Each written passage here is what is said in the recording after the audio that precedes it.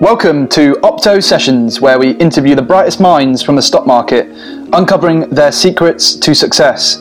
If you're looking for ideas, tips and techniques from the world's best, you're in the right place.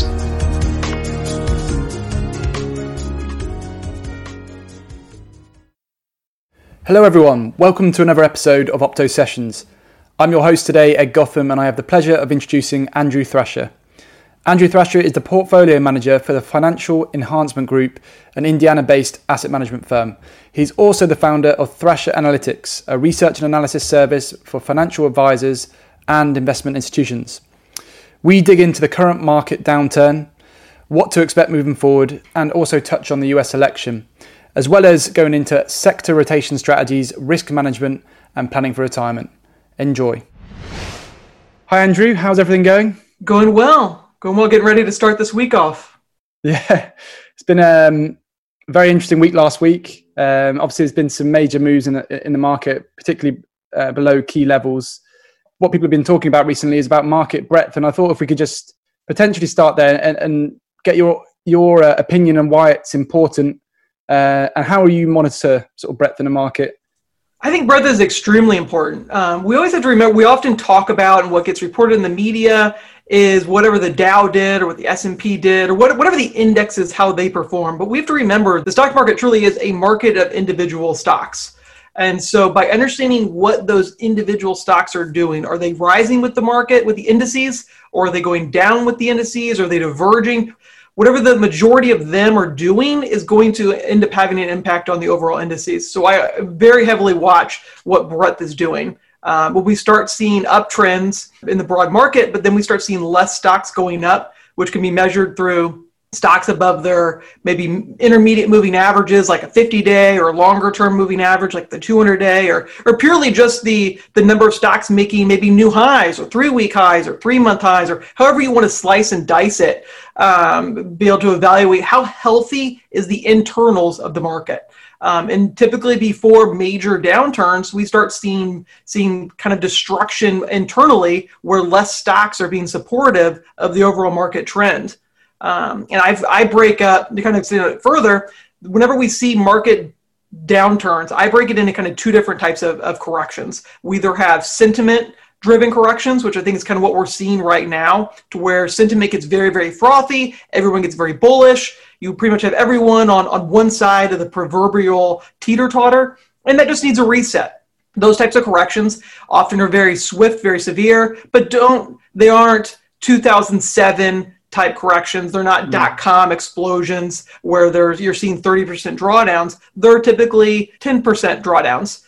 Whereas you have breadth-driven drawdowns, which is where you have less participation by the individual stocks, those are much more protracted. We saw that earlier this year in March. It was very much tied to the coronavirus, but going into the coronavirus in March, we really were seeing a breakdown in individual stock participation, and those types of drawdowns can be much more severe and can last a lot longer. So I think when we do see drawdowns in the market, it's important to see, is this being driven by sentiment or is this being driven by weakness internally of the market?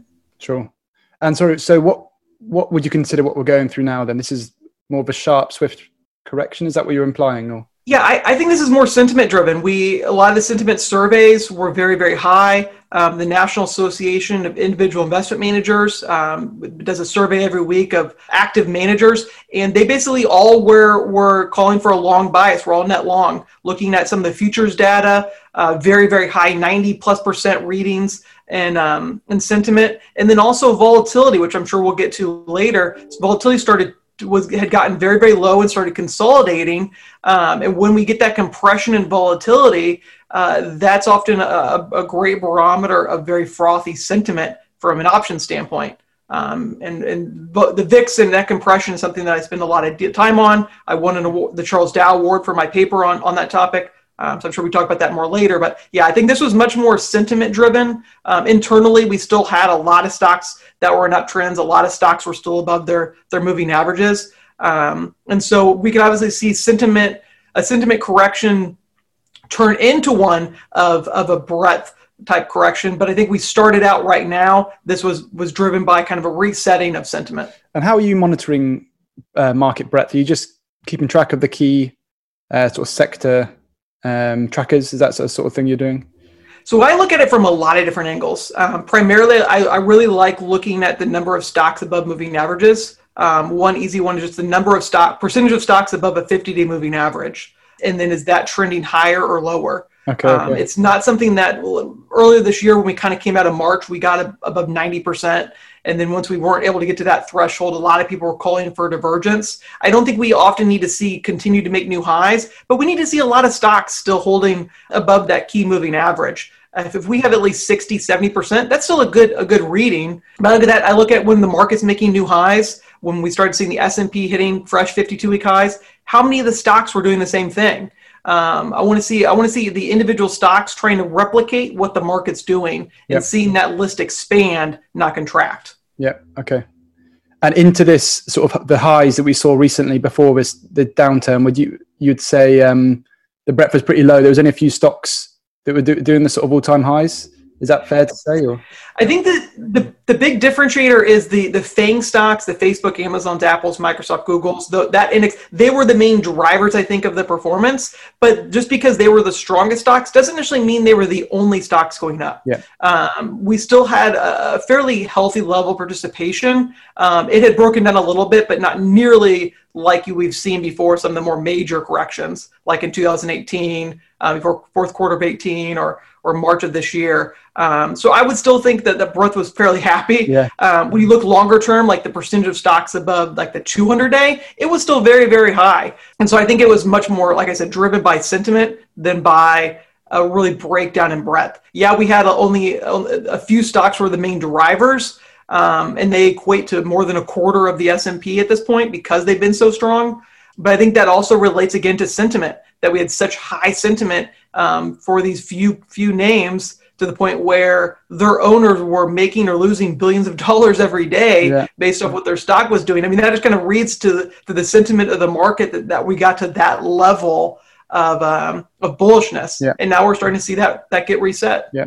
Yeah. No, it's interesting times. It is. Can you give us a quick overview of what you do now and how you got to where you're today? Just a brief one, just to introduce people to yourself.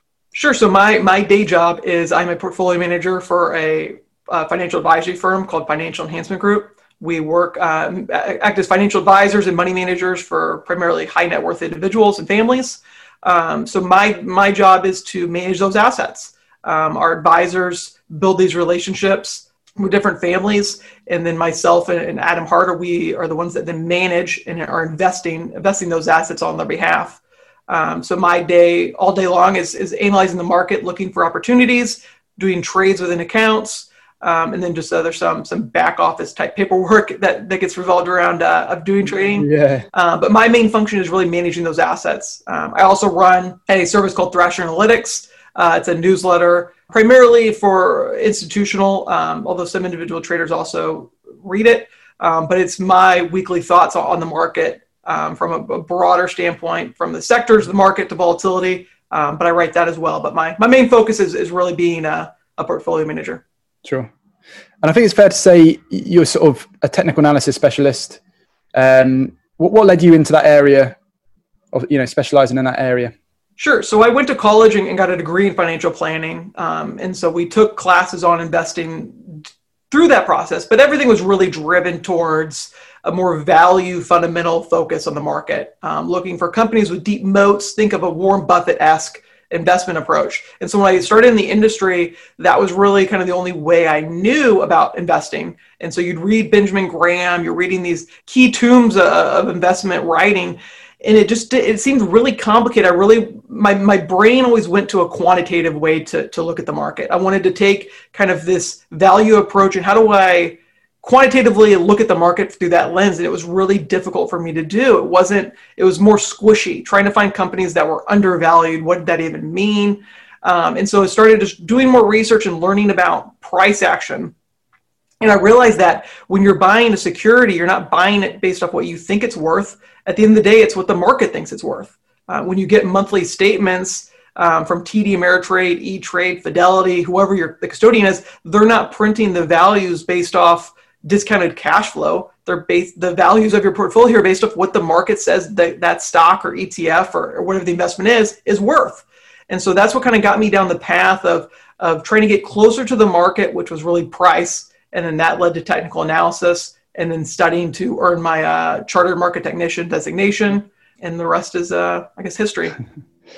And if we take it back to the markets today again, just because it's a very interesting time to sort of discuss them, I just want to get your insight into the major US indices at the moment.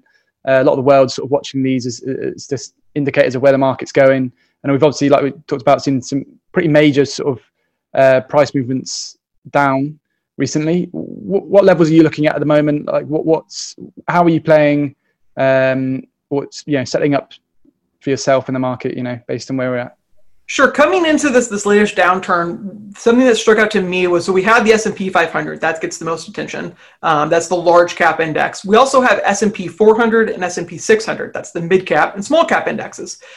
Before we really started seeing the markets turn lower for large caps, the mid and small caps, they broke below their prior June highs. They never even made it back to the February highs. But they were they were actually seeing not just relative weakness. It wasn't just that small caps and mid caps were underperforming large caps. It was they were on an absolute basis starting to turn lower. They weren't able to retain those uptrends. And so we're starting to see that breakdown in the market.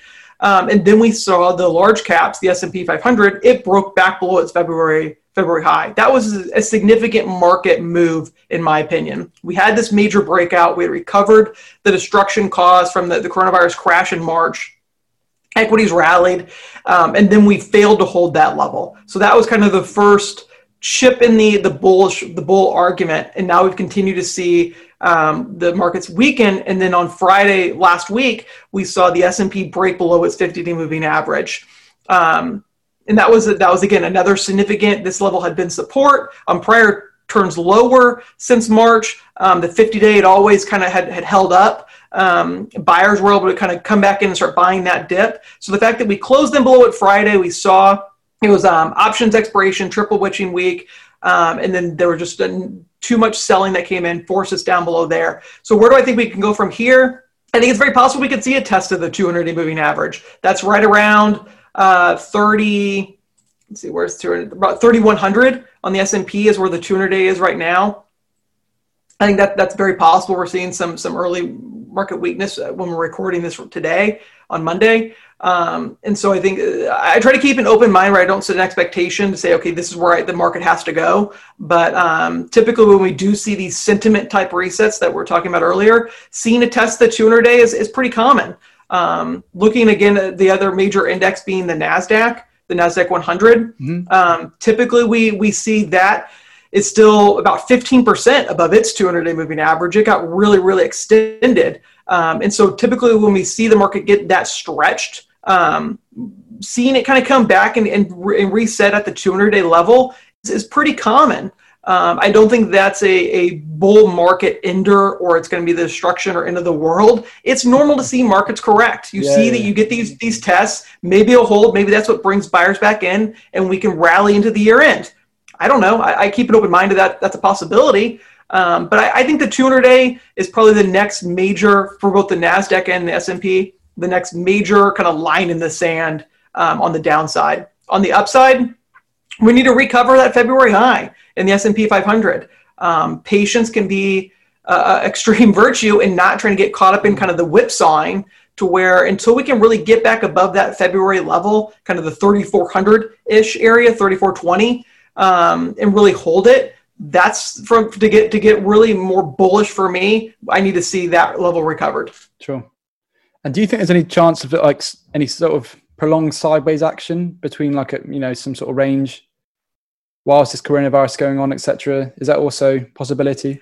I think it's a possibility, but the one caveat that I think detracts from the idea of us seeing a range-bound market is one, volatility stayed persistently high. The market's expecting us to not have kind of a solemn, boring snooze fest of a market. Volatility staying very elevated. Skew is staying very elevated. We're still continuing to see an interest in deep out-of-the-money options, which is what Skew is going to evaluate. It's sitting near multi-year highs. So the market's expecting higher levels of volatility. We also have a lot of catalysts that are going to keep stocks kind of pretty jumpy. We've got, like you said, the coronavirus vaccine headlines that seem to come out every couple of days. We got the U.S. election.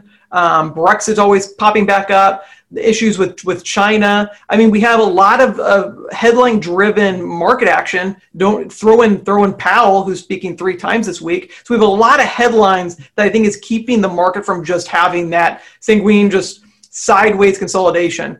Ideally, that would be great to see the market consolidate, prepare itself for the next leg higher. I would love to see that. Yeah. I just don't think we're kind of in the environment in 2020 to see a sideways market as much as we'd love just to have some boring price action for once. And moving on, so that sort of relates to sort of volatility, like you sort of touched on it earlier. We obviously, like you mentioned, had triple witching on Friday. Which happens 4 times a year. Large options activity, obviously expiry dates, which can cause volatility in the markets, and it sort of did. And how do you approach these sort of periods of high volatility? You actually mentioned before some of your analysis, you see correlation between downturns in the market and periods of high volatility where SP 500's at or near or like 1-year highs. Why do you think that happens, and how should people approach that? So I think whenever we have triple witching, or really options expiration in general, the way I approach those time periods is knowing that on options expiration, we're going to see an increase in volume, there can be an increase in volatility, and I try to make less decisions on those days. And when I analyzing the market after the fact, realizing that this was an important market event for the inner structure of the market, is kind of clearing the pipes with options as we shift to the next month. So I try to take those price action days a little bit with a grain of salt, unless we're seeing a major break, kind of like we did on Friday where we closed below the 50-day. But typically, specifically for options expiration in September, the week after, the week we're in this week, has historically been very bearish. Wayne Wiley did an excellent study looking at this week over the last 30 years. It's been up 6 times and down 24. So looking at the seasonality of kind of coming out of September option expiration is not great. So volatility, answering your question about when volatility starts rising, I did a study and wrote about in my Thrasher Analytics letter that typically when the market's at a 1-year high, and if the VIX is roughly 25% off its own 1-month low, so meaning you have volatility rising, you have equities rising, hitting fresh highs, things feel great, everyone's a winner. It gets really tough for the market to sustain that kind of pattern. When volatility is advancing, that's telling you something. That's telling you the market's expecting an increase in volatility. That doesn't necessarily mean to the downside. VIX is non-directional. So when VIX is higher, it means the market's just going to have larger swings, potentially in both directions. But typically when we get more volatility, it's to the downside. And so what I found is when volatility starts rising with the market, it's preceded January 2018, preceded the March downturn here most recently. We've seen these periods to where the market began to struggle to go higher. And we're now seeing that play out again to where volatility began to rise along with the market. And VIX was who kind of won out that battle as equities now correct. Yep. And on a sector basis, how are things looking at the moment? What do you think? Are there some that are, showing strength at the moment? Which ones are poised for better returns when the market sort of, whenever it does like turn around and start going higher? I'm not in love with any of the sectors. Probably to speak broadly, I have a decent bit of exposure to technology, but more on an individual name basis. Can't get into those individual names. But I think it's really, the past couple of weeks have really set up, I think, for a great stock pickers type market. We've seen decisive winners and losers. And some great opportunities in some of the less popular names, which as a portfolio manager provides me with opportunity. From the sectors that I do think look okay, tech is really pulling back. I think utilities or anything that's interest rate sensitive doesn't look great. Utilities have yet to be able to really break out. Real estate doesn't look great. Materials has done well. It's held on to its strength. And there's been a lot of attention garnered from materials and industrials. Here in the U.S., we've seen a lot of strength in building. New home sales have done really well. Lumber prices skyrocketed from demand there and kind of a bottlenecking in supply. The issue there is when you take your sector look and say, okay, we're seeing sector rotation. Let's say we're seeing rotation from technology to materials. That's great. The thing is, materials make up 2.2% of the S&P 500. That's not nearly enough of a rotation to say, okay, well, the bulls will just sit in material stocks and the market will keep going higher. Yeah. Tech is 24% of the market. So when you see a rotation from technology to materials, from a sector that's almost a quarter of the market to one that's 2%, that's not enough of a rotation on a sector weighting basis to sustain a market uptrend. So right now, I think materials, industrials, they're held up the best last week. But we're so overweight from a weighting the S&P standpoint in tech and like consumer discretionary, which I think consumer discretionary also looks pretty decent still. Healthcare is kind of broken down, but the biggest weighting sectors, they're the ones that have kind of had the biggest pullback because they were the strongest ones going forward. So even if you like certain sectors, they may do well relative to the market or on an absolute basis. But I don't think it's enough to really sustain the uptrend in stocks just because a couple material names or a couple industrial names move higher. Sure. Would you say it's fair to say that the tech sector is so important now? Is everyone should be watching that as an indicator of direction of the overall market? Is it pulling the market in the direction whichever it moves? Oh, very, very much so. I mean, like I said, technology right now is 24% of the S&P 500. Just those 5 stocks, those FANG stocks, replacing Netflix with Microsoft, just those names alone have such a large weighting that it used to be said that it's the tail wagging the dog. I think it's more now they've become the dog. Whatever those stocks do, the market responds. If Apple's down, for instance, if just on a day that Apple moves, it can be determined what the market's going to do itself just because it's such a large weighting. That's not necessarily a bullish or bearish argument against those stocks. It just shows the severity of their moves on the market, and you have to recognize that. To ignore what those stocks are doing and just assume because real estate's doing well, that's not enough. These names control the market right now. Apple did, and part of I think kind of the resetting we're seeing is we had the stock splits in Apple and Tesla, and now you have Apple's less of a weighting in Dow, and so it's going to have a less of an impact on the Dow stocks.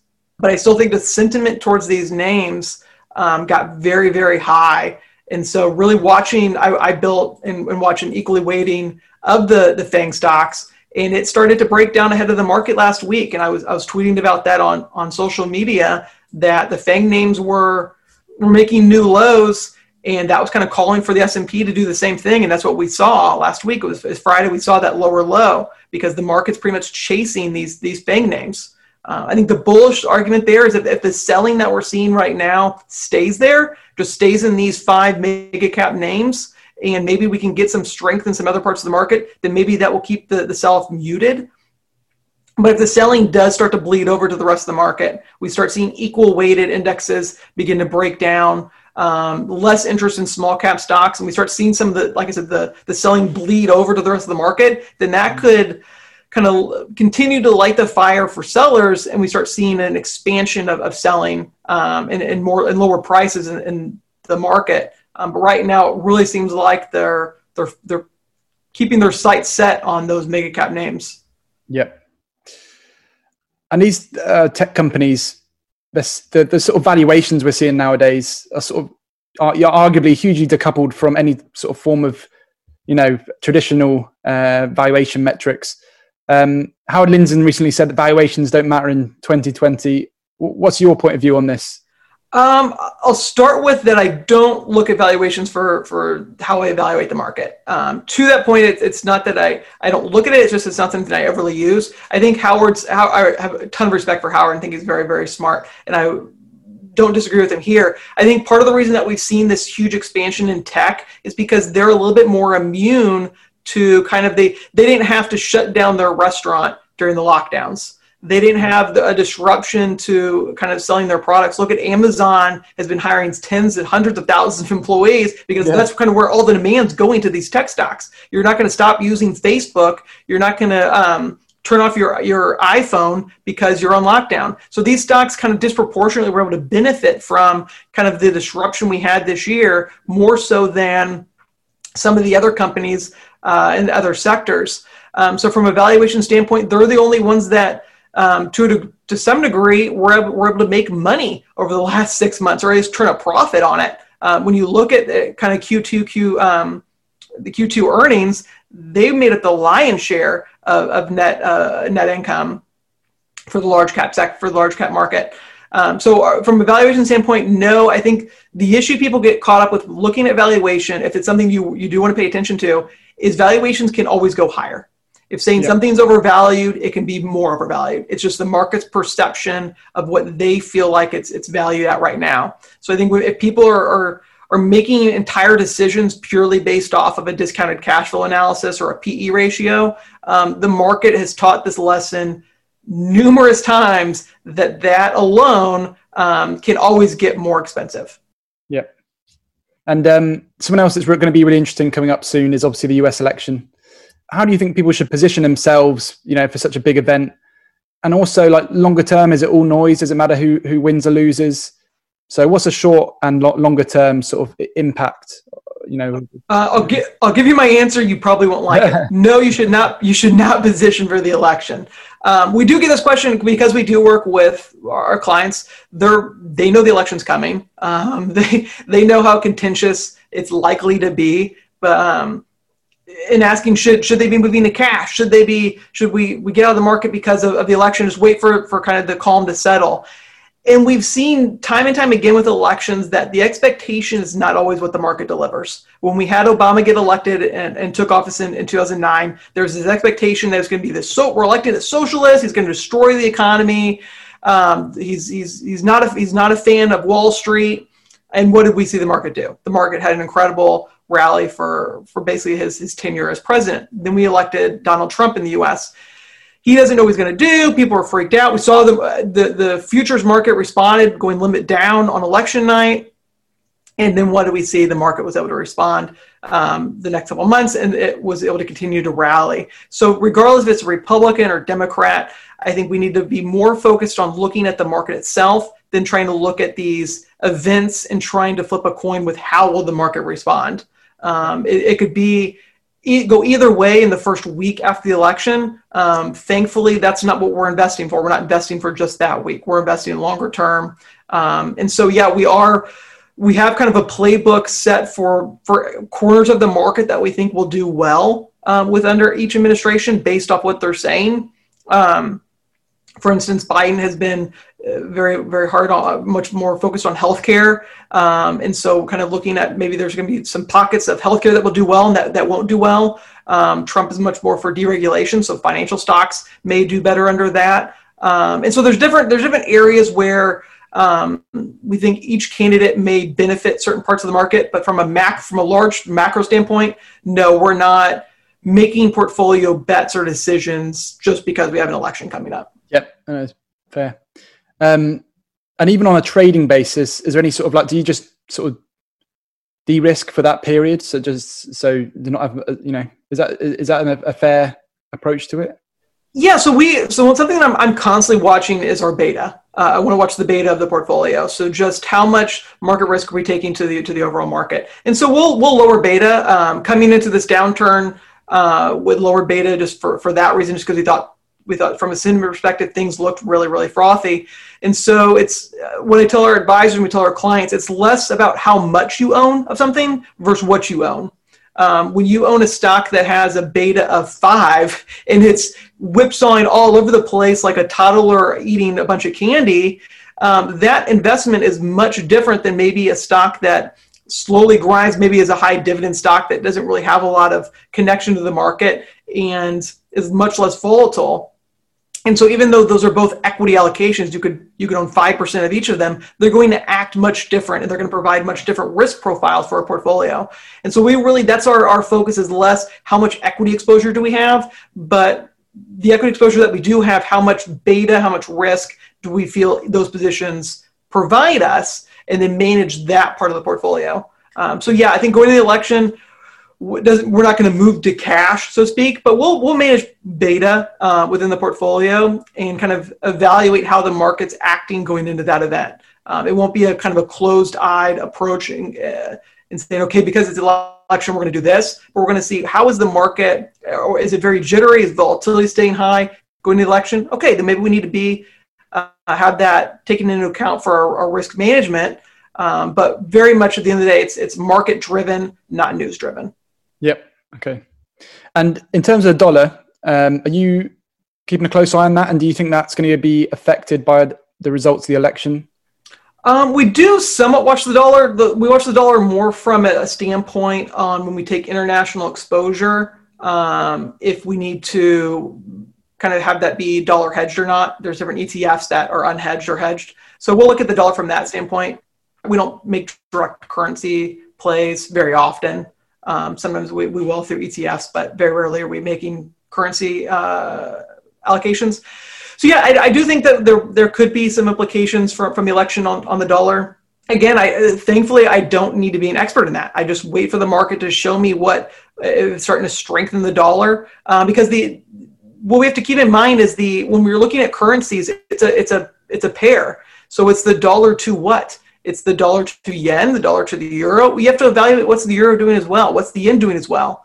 We'll look at currencies from like the Aussie, like the carry trades, looking at the Aussie dollar, New Zealand, and kind of see how those are doing, or looking at the yen for different carry trades as kind of a Forex risk barometer. But when you're looking at Forex, I think you definitely often gets overlooked. You have to look at what's it being paired to.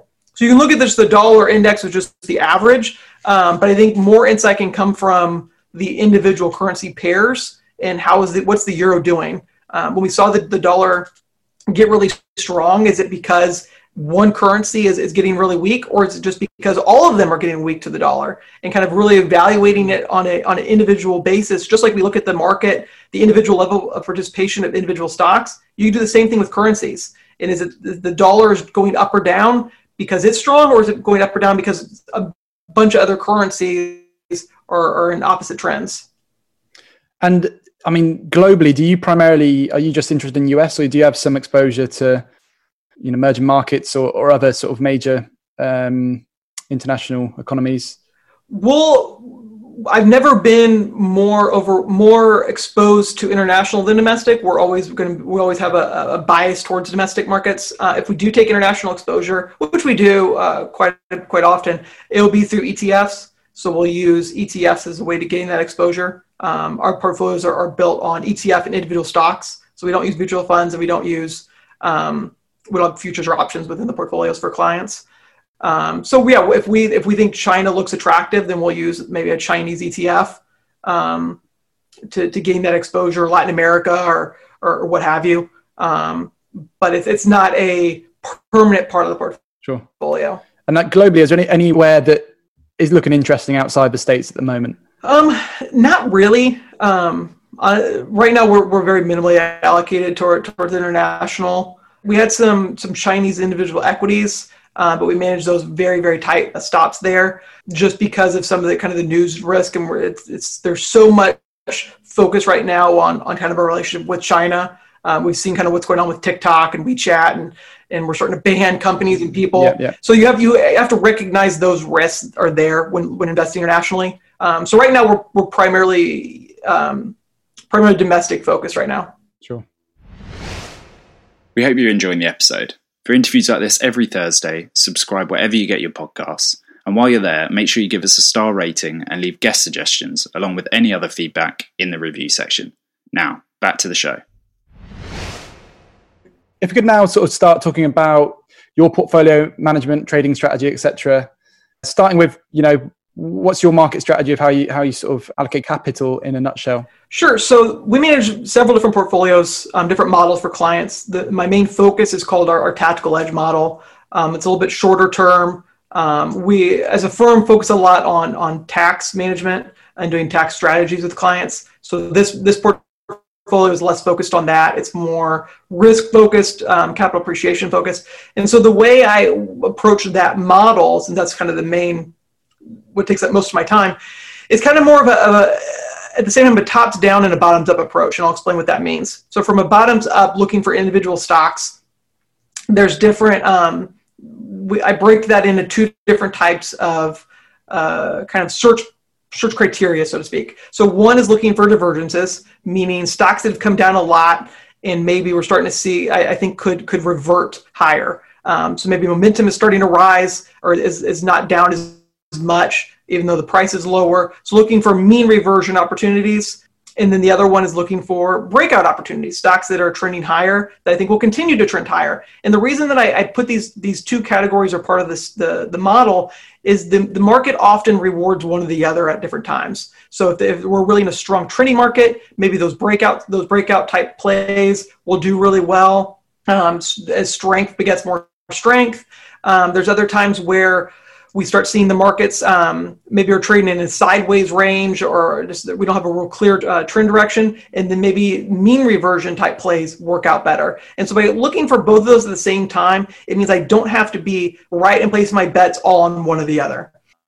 There's times where I have more allocated towards maybe trending stocks than mean reverting stocks, which is actually the case right now.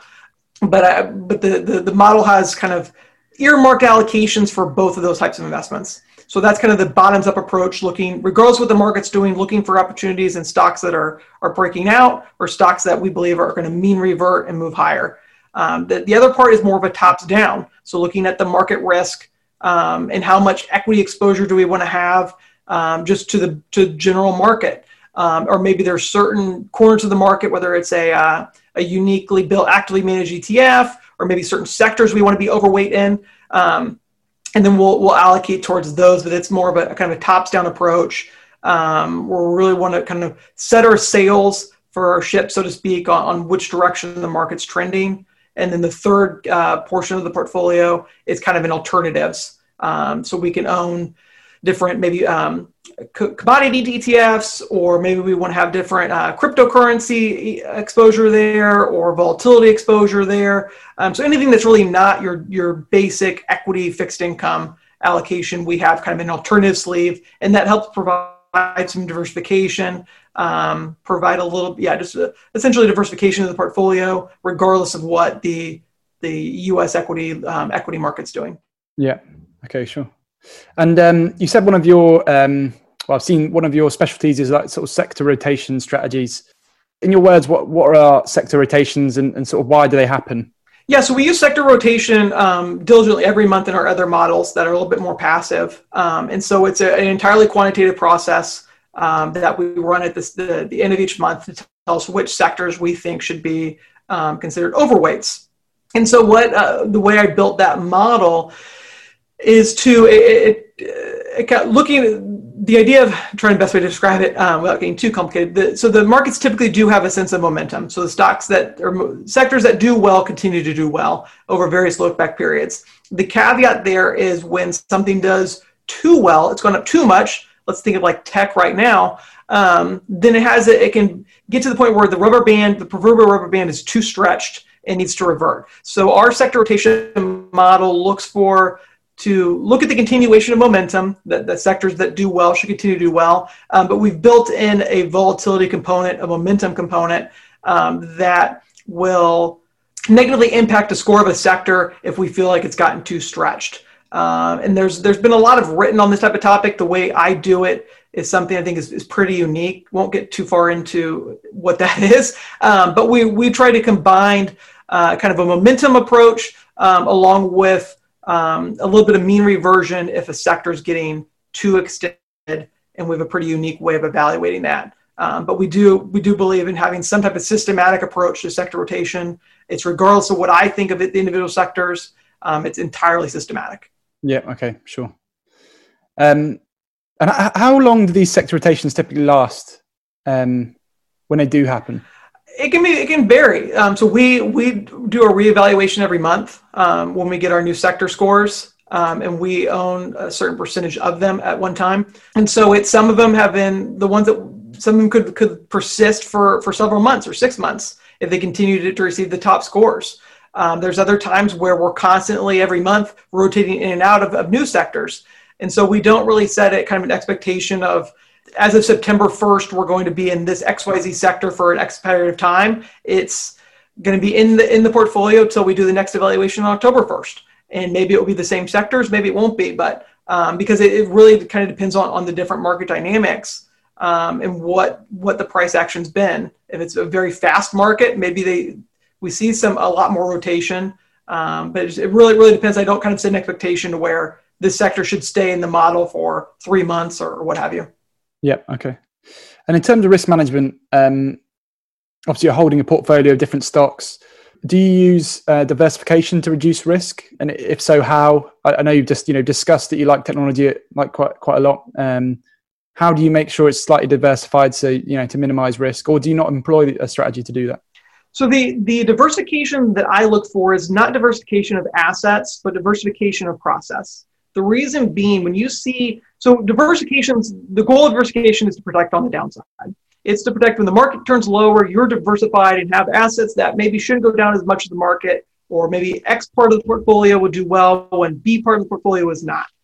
The issue with that, and we saw it in March, and we see it all the time, is when the market turns lower, sharply lower, that correlation, which is what often people are trying to diversify, the different correlations of the portfolio, correlation goes to 1, meaning that the stock that maybe was a little bit what you thought was less risky than the market, all of a sudden starts moving exactly with the market. And your whole portfolio is now being controlled by, because it's all, the correlations totally broke down, and everything's being sold, thrown out with the bathwater, so to speak. So rather than look at correlation to find diversification, which is what a lot of investors do, what I look for is looking at process diversification. So I described earlier that I have different sleeves of the portfolio, different ways that decisions are made, and that's how we diversify.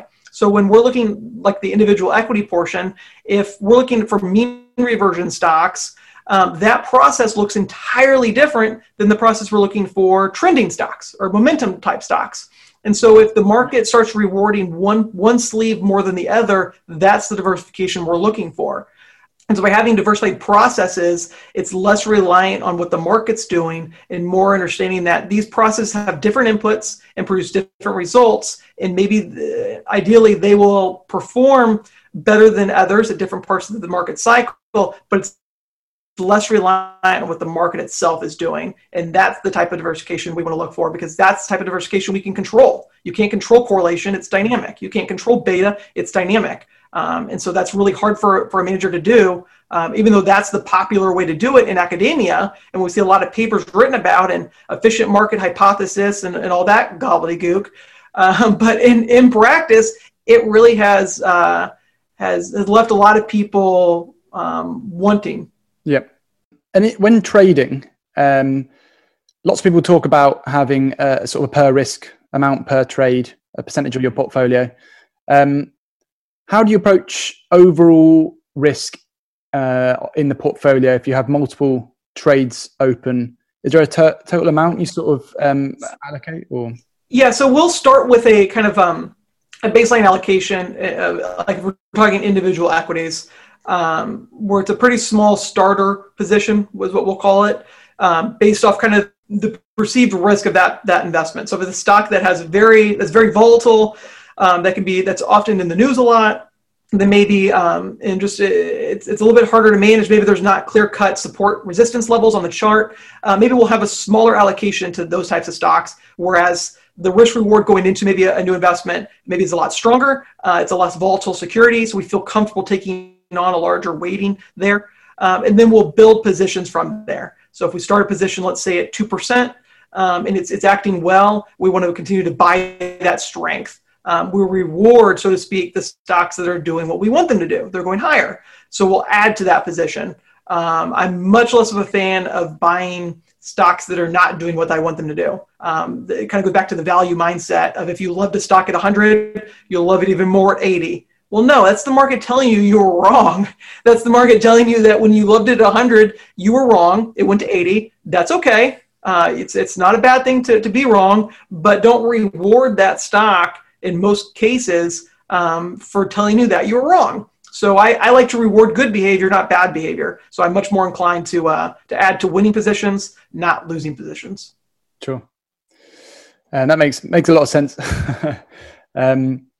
In terms of you touched on, but a lot of your sort of portfolio management or side of it is to do with planning for retirement at the firm you work for.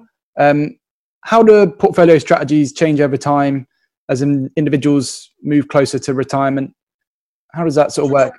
Yeah, so our advisors meet regularly with our clients, and so what they're doing is creating financial goals with those clients. So maybe one family's goal is to be able to pass money to a foundation that they've worked a lot with, or maybe give it to a school that they went to, or to a child, or what have you, or it's, most of the time it's planning for retirement, and so they want to make sure they have enough resources when they retire, or they're actually in retirement already, to be able to provide income for while they're in retirement. And so by setting these goals, it's much less, you'll notice I didn't say anything about they want to do better or worse than the market. That's an irrelevant goal. Our clients, you're not rewarded from outperforming the market by 10%. What you are rewarded for is trying to meet your actual expectations and your goals. So our advisors use that when they meet with clients, say, okay, here's what your journey, your financial journey is going to look like to meet these goals, these expectations. Here's what I think we need to have this much risk within your allocation to be able to achieve that type of goal. And so we'll say if somebody's very conservative, they have shorter term focus maybe for this money. Maybe it's money that's been set aside to pay for a grandchild's college education in 2 years. Well, maybe we don't want to take on too much equity risk there. So we put it in one of our more conservative models, conservative portfolios that's more geared towards fixed income, so to speak, or a little bit less equity exposure. So that our advisors are constantly having these meetings, evaluating what's the purpose of this money and how much risk, how much is the focus more on appreciation? Do we need to help grow it? Or is it more on preservation? We want to protect it in the sense that it's not so much we need to grow it, we need to make sure it persists, it lasts, it preserves itself for a long period of time. Maybe it's money that they need in a shorter period of time. So our advisors are doing those conversations. And then they're selecting the models to put those clients in. And then myself and Adam, we then are then managing those portfolios based off the kind of the risk profiles of those clients. Sure. And is it possible, so sort of later in life, when you're looking to reduce risk, is it still possible to look for some sort of growth without taking too much risk on board to, risk significant drops in your account, which you can't afford at that stage? Yeah, so I think we're always trying to manage risk first in everything we do. And so, like I said earlier, we take a focus on taxes as well. We don't want to be generating, if it's a regular individual account, we don't want to be throwing off a ton of short-term gains because those aren't overly tax advantageous here in the US. At the same time, if it's an IRA and it doesn't have tax issues on a year basis, then short-term gains are relevant for that type of an account. And so we'll take that into consideration with what type of model to use, if it's more short-term focused or long-term focused from a tax perspective, but also the drawdowns matter. We want to, it's much harder to recover a 50% drawdown. You have to recover 100% to get back to even. And so we definitely take that into consideration with how we manage risk. And we'd rather protect on the downside and have to give up a little bit of upside potential to make that investor's experience a little bit better, in the sense that if they have less volatility in their portfolio, there's less emotional response to that. And studies have shown there's going to be more likely to sustain that strategy and to sustain their plan for the future than to have an emotional response saying, get me out, move me to cash. There's a lot of people that did that in March. Thankfully, our clients weren't one of them, but a lot of other advisors had their clients emotionally respond to what was taking place. And I think it's because the conversations they were having with their clients were more performance driven, or how are you doing relative to the market, rather than the conversations we have with our clients, which are more goal oriented. So when our clients call in and are concerned with the market, we are able to go back and say, remember, we have this plan in place. Here's what our goals are. We're still on track with those goals. Maybe we can make a few tweaks here and there so you can sleep better at night, but being more goal focused makes the conversations and chance of having a successful financial future much more obtainable, or much closer, easier to be obtained. Yeah. And we've seen an explosion in sort of interest in the markets, particularly in the younger sort of demographic, through the sort of success of Robinhood, eToro, things like this. But it's still very common, I think, to find people that don't really have an idea about how to approach investing, especially for the future sort of thing. How do we get people interested in this from an earlier stage, do you think? Do you have an opinion on that? I think part of that wall, I think, has come down now that we have free trading. So there's less a lot of the brokerage firms now offer transaction-free for trading. I think that helps bring some of it down. So you have it's less daunting that I have to spend X amount of dollars to do this trade. At the same time, by making it that easy, it almost makes it more like gambling. I think the first thing we need is more education in school systems. The fact that you're learning esoteric concepts in some high schools that are never going to be applicable in the real world, but we're not teaching anything about personal finance. Students start getting credit card applications, but don't know anything about debt management. They're taking on maybe hundreds of thousands of dollars in loans for college, but have no idea about what their credit score means. Or they go into their new job and they're told to sign up for a 401k. They have no idea what retirement planning is. And so I think it's important that we really need to educate from a high school point, really about personal finance. And some schools are doing this, and I think that's great. But I think learning early on what investing is, what personal finance is, creating a budget would vastly be important for so many students and would really help them further down their life, be able to manage when those important topics come to bear. Yep. And you also touched on something very interesting there. This concept that, free trading has opened up the market, but has also made it potentially more risky for people because it's too easy to buy and sell. What do you think are the longer term effects of that? Are people going to ever get over that thing, or is that an issue where people need to learn basically how to approach things when it's that easy to go in and out of the market? Well, I think we had a very unique year this year in the sense that we came into with a lot of the brokerage firms offering zero transaction fees. We then had the March crash, and then it's kind of been this environment where it's believed, kind of tongue in cheek, that stocks only go up. They have nowhere else to, gamblers have nowhere else to go when sports stops. So they came to the stock market. We saw an explosion in options transactions from a retail standpoint. We really saw a lot of gambling because the perceived risk in the market had been taken away. So they thought, because stocks would only go up. And so I think we're if we do see a protracted downturn here, it'll be an important lesson of whenever it occurs. The market's not going to go up forever. So whenever we do see a protracted market downturn, now that we have all these people that are newly interested in trading because of kind of the strong move off that March low, I think they'll be able to kind of learn some things about risk management, which are important. And some people have to learn those lessons through their own accounts. Some will learn it through reading about other people's accounts and money that's been lost. But I think we're seeing kind of as part of the build-up in sentiment that we talked about at the start of the show was from a retail standpoint. They were seeing either themselves or their neighbors making a lot of money buying calls on electric vehicle makers and quitting their jobs as dentists to trade full time. I mean, those types of anecdotes are out there. I hear them from other people, and that's not typically a good thing. You don't want to see your taxi driver pull over to the side of the road so they can close out their call positions. That's a little bit of froth in the sentiment standpoint. Yeah. Awesome. And I just wanted to finish now with something we call the quick fire round. It's just 6 questions.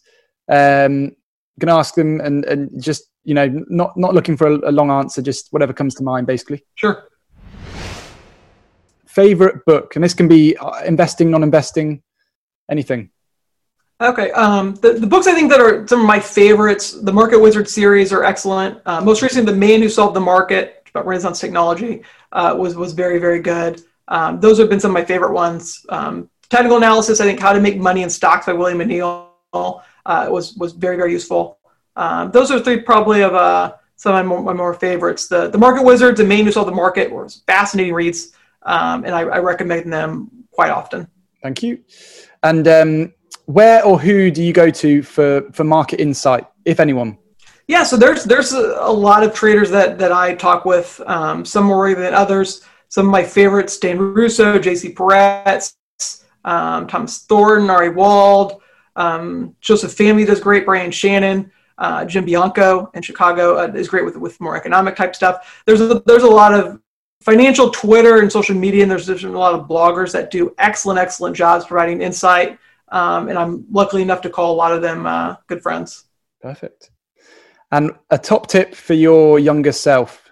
Take more risks. I'm a pretty conservative from a risk standpoint. I think just by nature of being a portfolio manager, and I would say to maybe push the envelope a little bit more when I was younger. Be curious to see what how life would have turned out if I had. Yeah. Favorite charting software? Probably Optima. I'm a really big fan of Optima. Optima. That's a very common one. I find a lot of people from the podcast say that. Favorite place you've traveled and why?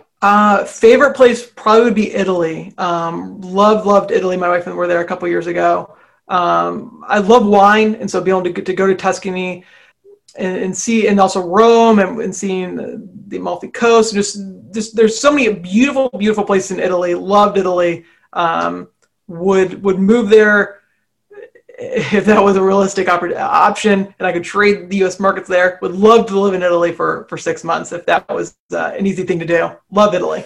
And finally, have you got a top prediction for next year? Where do you think we're going to be at? No.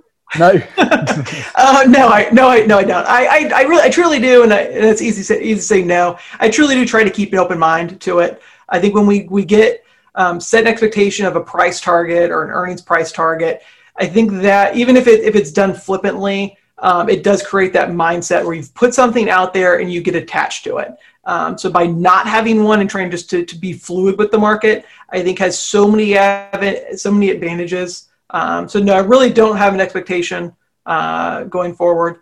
I'd like to see the market go higher. That's always it's a better environment, especially as a portfolio manager to see appreciation. But I don't set that as my expectation. Try to keep an open mind. Sure. And actually, something I'm just going to add a question in here because you mentioned something earlier that was quite interesting. You said some of the exposure is in cryptocurrencies. Have you got an idea? What do you think longer term about cryptocurrencies? Are they going to sort of just generate more traction, or where do you think this is going? I think they're extremely. So I think from a personal standpoint, I think they're extremely interesting. I think there's so much potential we could see come out of the crypto blockchain, and they're two different things, but we'll kind of tie them together. I think there's a lot of potential for blockchain that's going to be used, and I don't think that's ever going to go away. I think it'll be adapted from healthcare records. There's so many things that could be done through the blockchain. Aside to crypto, I think there's just so many things that are interesting about it. From not just from an investment standpoint, just from a global forex, we're starting to see countries are developing their own cryptocurrencies. The U.S. Fed has come out and said they're planning on coming out with their own cryptocurrency. So I think there's so much potential there. It's extremely volatile, as we've seen throughout the years. But I just think I'm really curious to see in 10 years looking back what happens in the crypto blockchain space. Yeah, no, I agree with that. I think it's really interesting. Especially there's a lot of new interesting cryptocurrencies now coming out, new ones that have different sort of use cases, etc. That it's just going to be quite fascinating how the world sort of adapts and starts using those. Brilliant. Thanks so much, Andrew. That's been such a good hour chat with you. For anyone who wants to find out more about you and follow you, where can they go? Yeah, so my main blog is athrasher.com. I write a subscription letter at thrasheranalytics.com. I'm on Twitter quite a bit at Andrew Thrasher. And then my firm's website is yourlifeafterwork.com. That's where I manage assets. Amazing. Cheers, Andrew. Thank you so much. Thanks for listening, everyone. Just a quick note before we sign off. If you're looking for an easily digestible daily update on the markets, this might be of interest to you. Opto Updates is our short newsletter sent every day during a trading week, giving you a bulleted list of the top 7 stories from the global stock markets. We've done the hard work for you, highlighting relevant opportunities and trends, and in addition, we'll also keep you notified of any new podcasts, stock reports, or events from the Opto world. If you're interested, sign up using the link in the show notes. Until next time.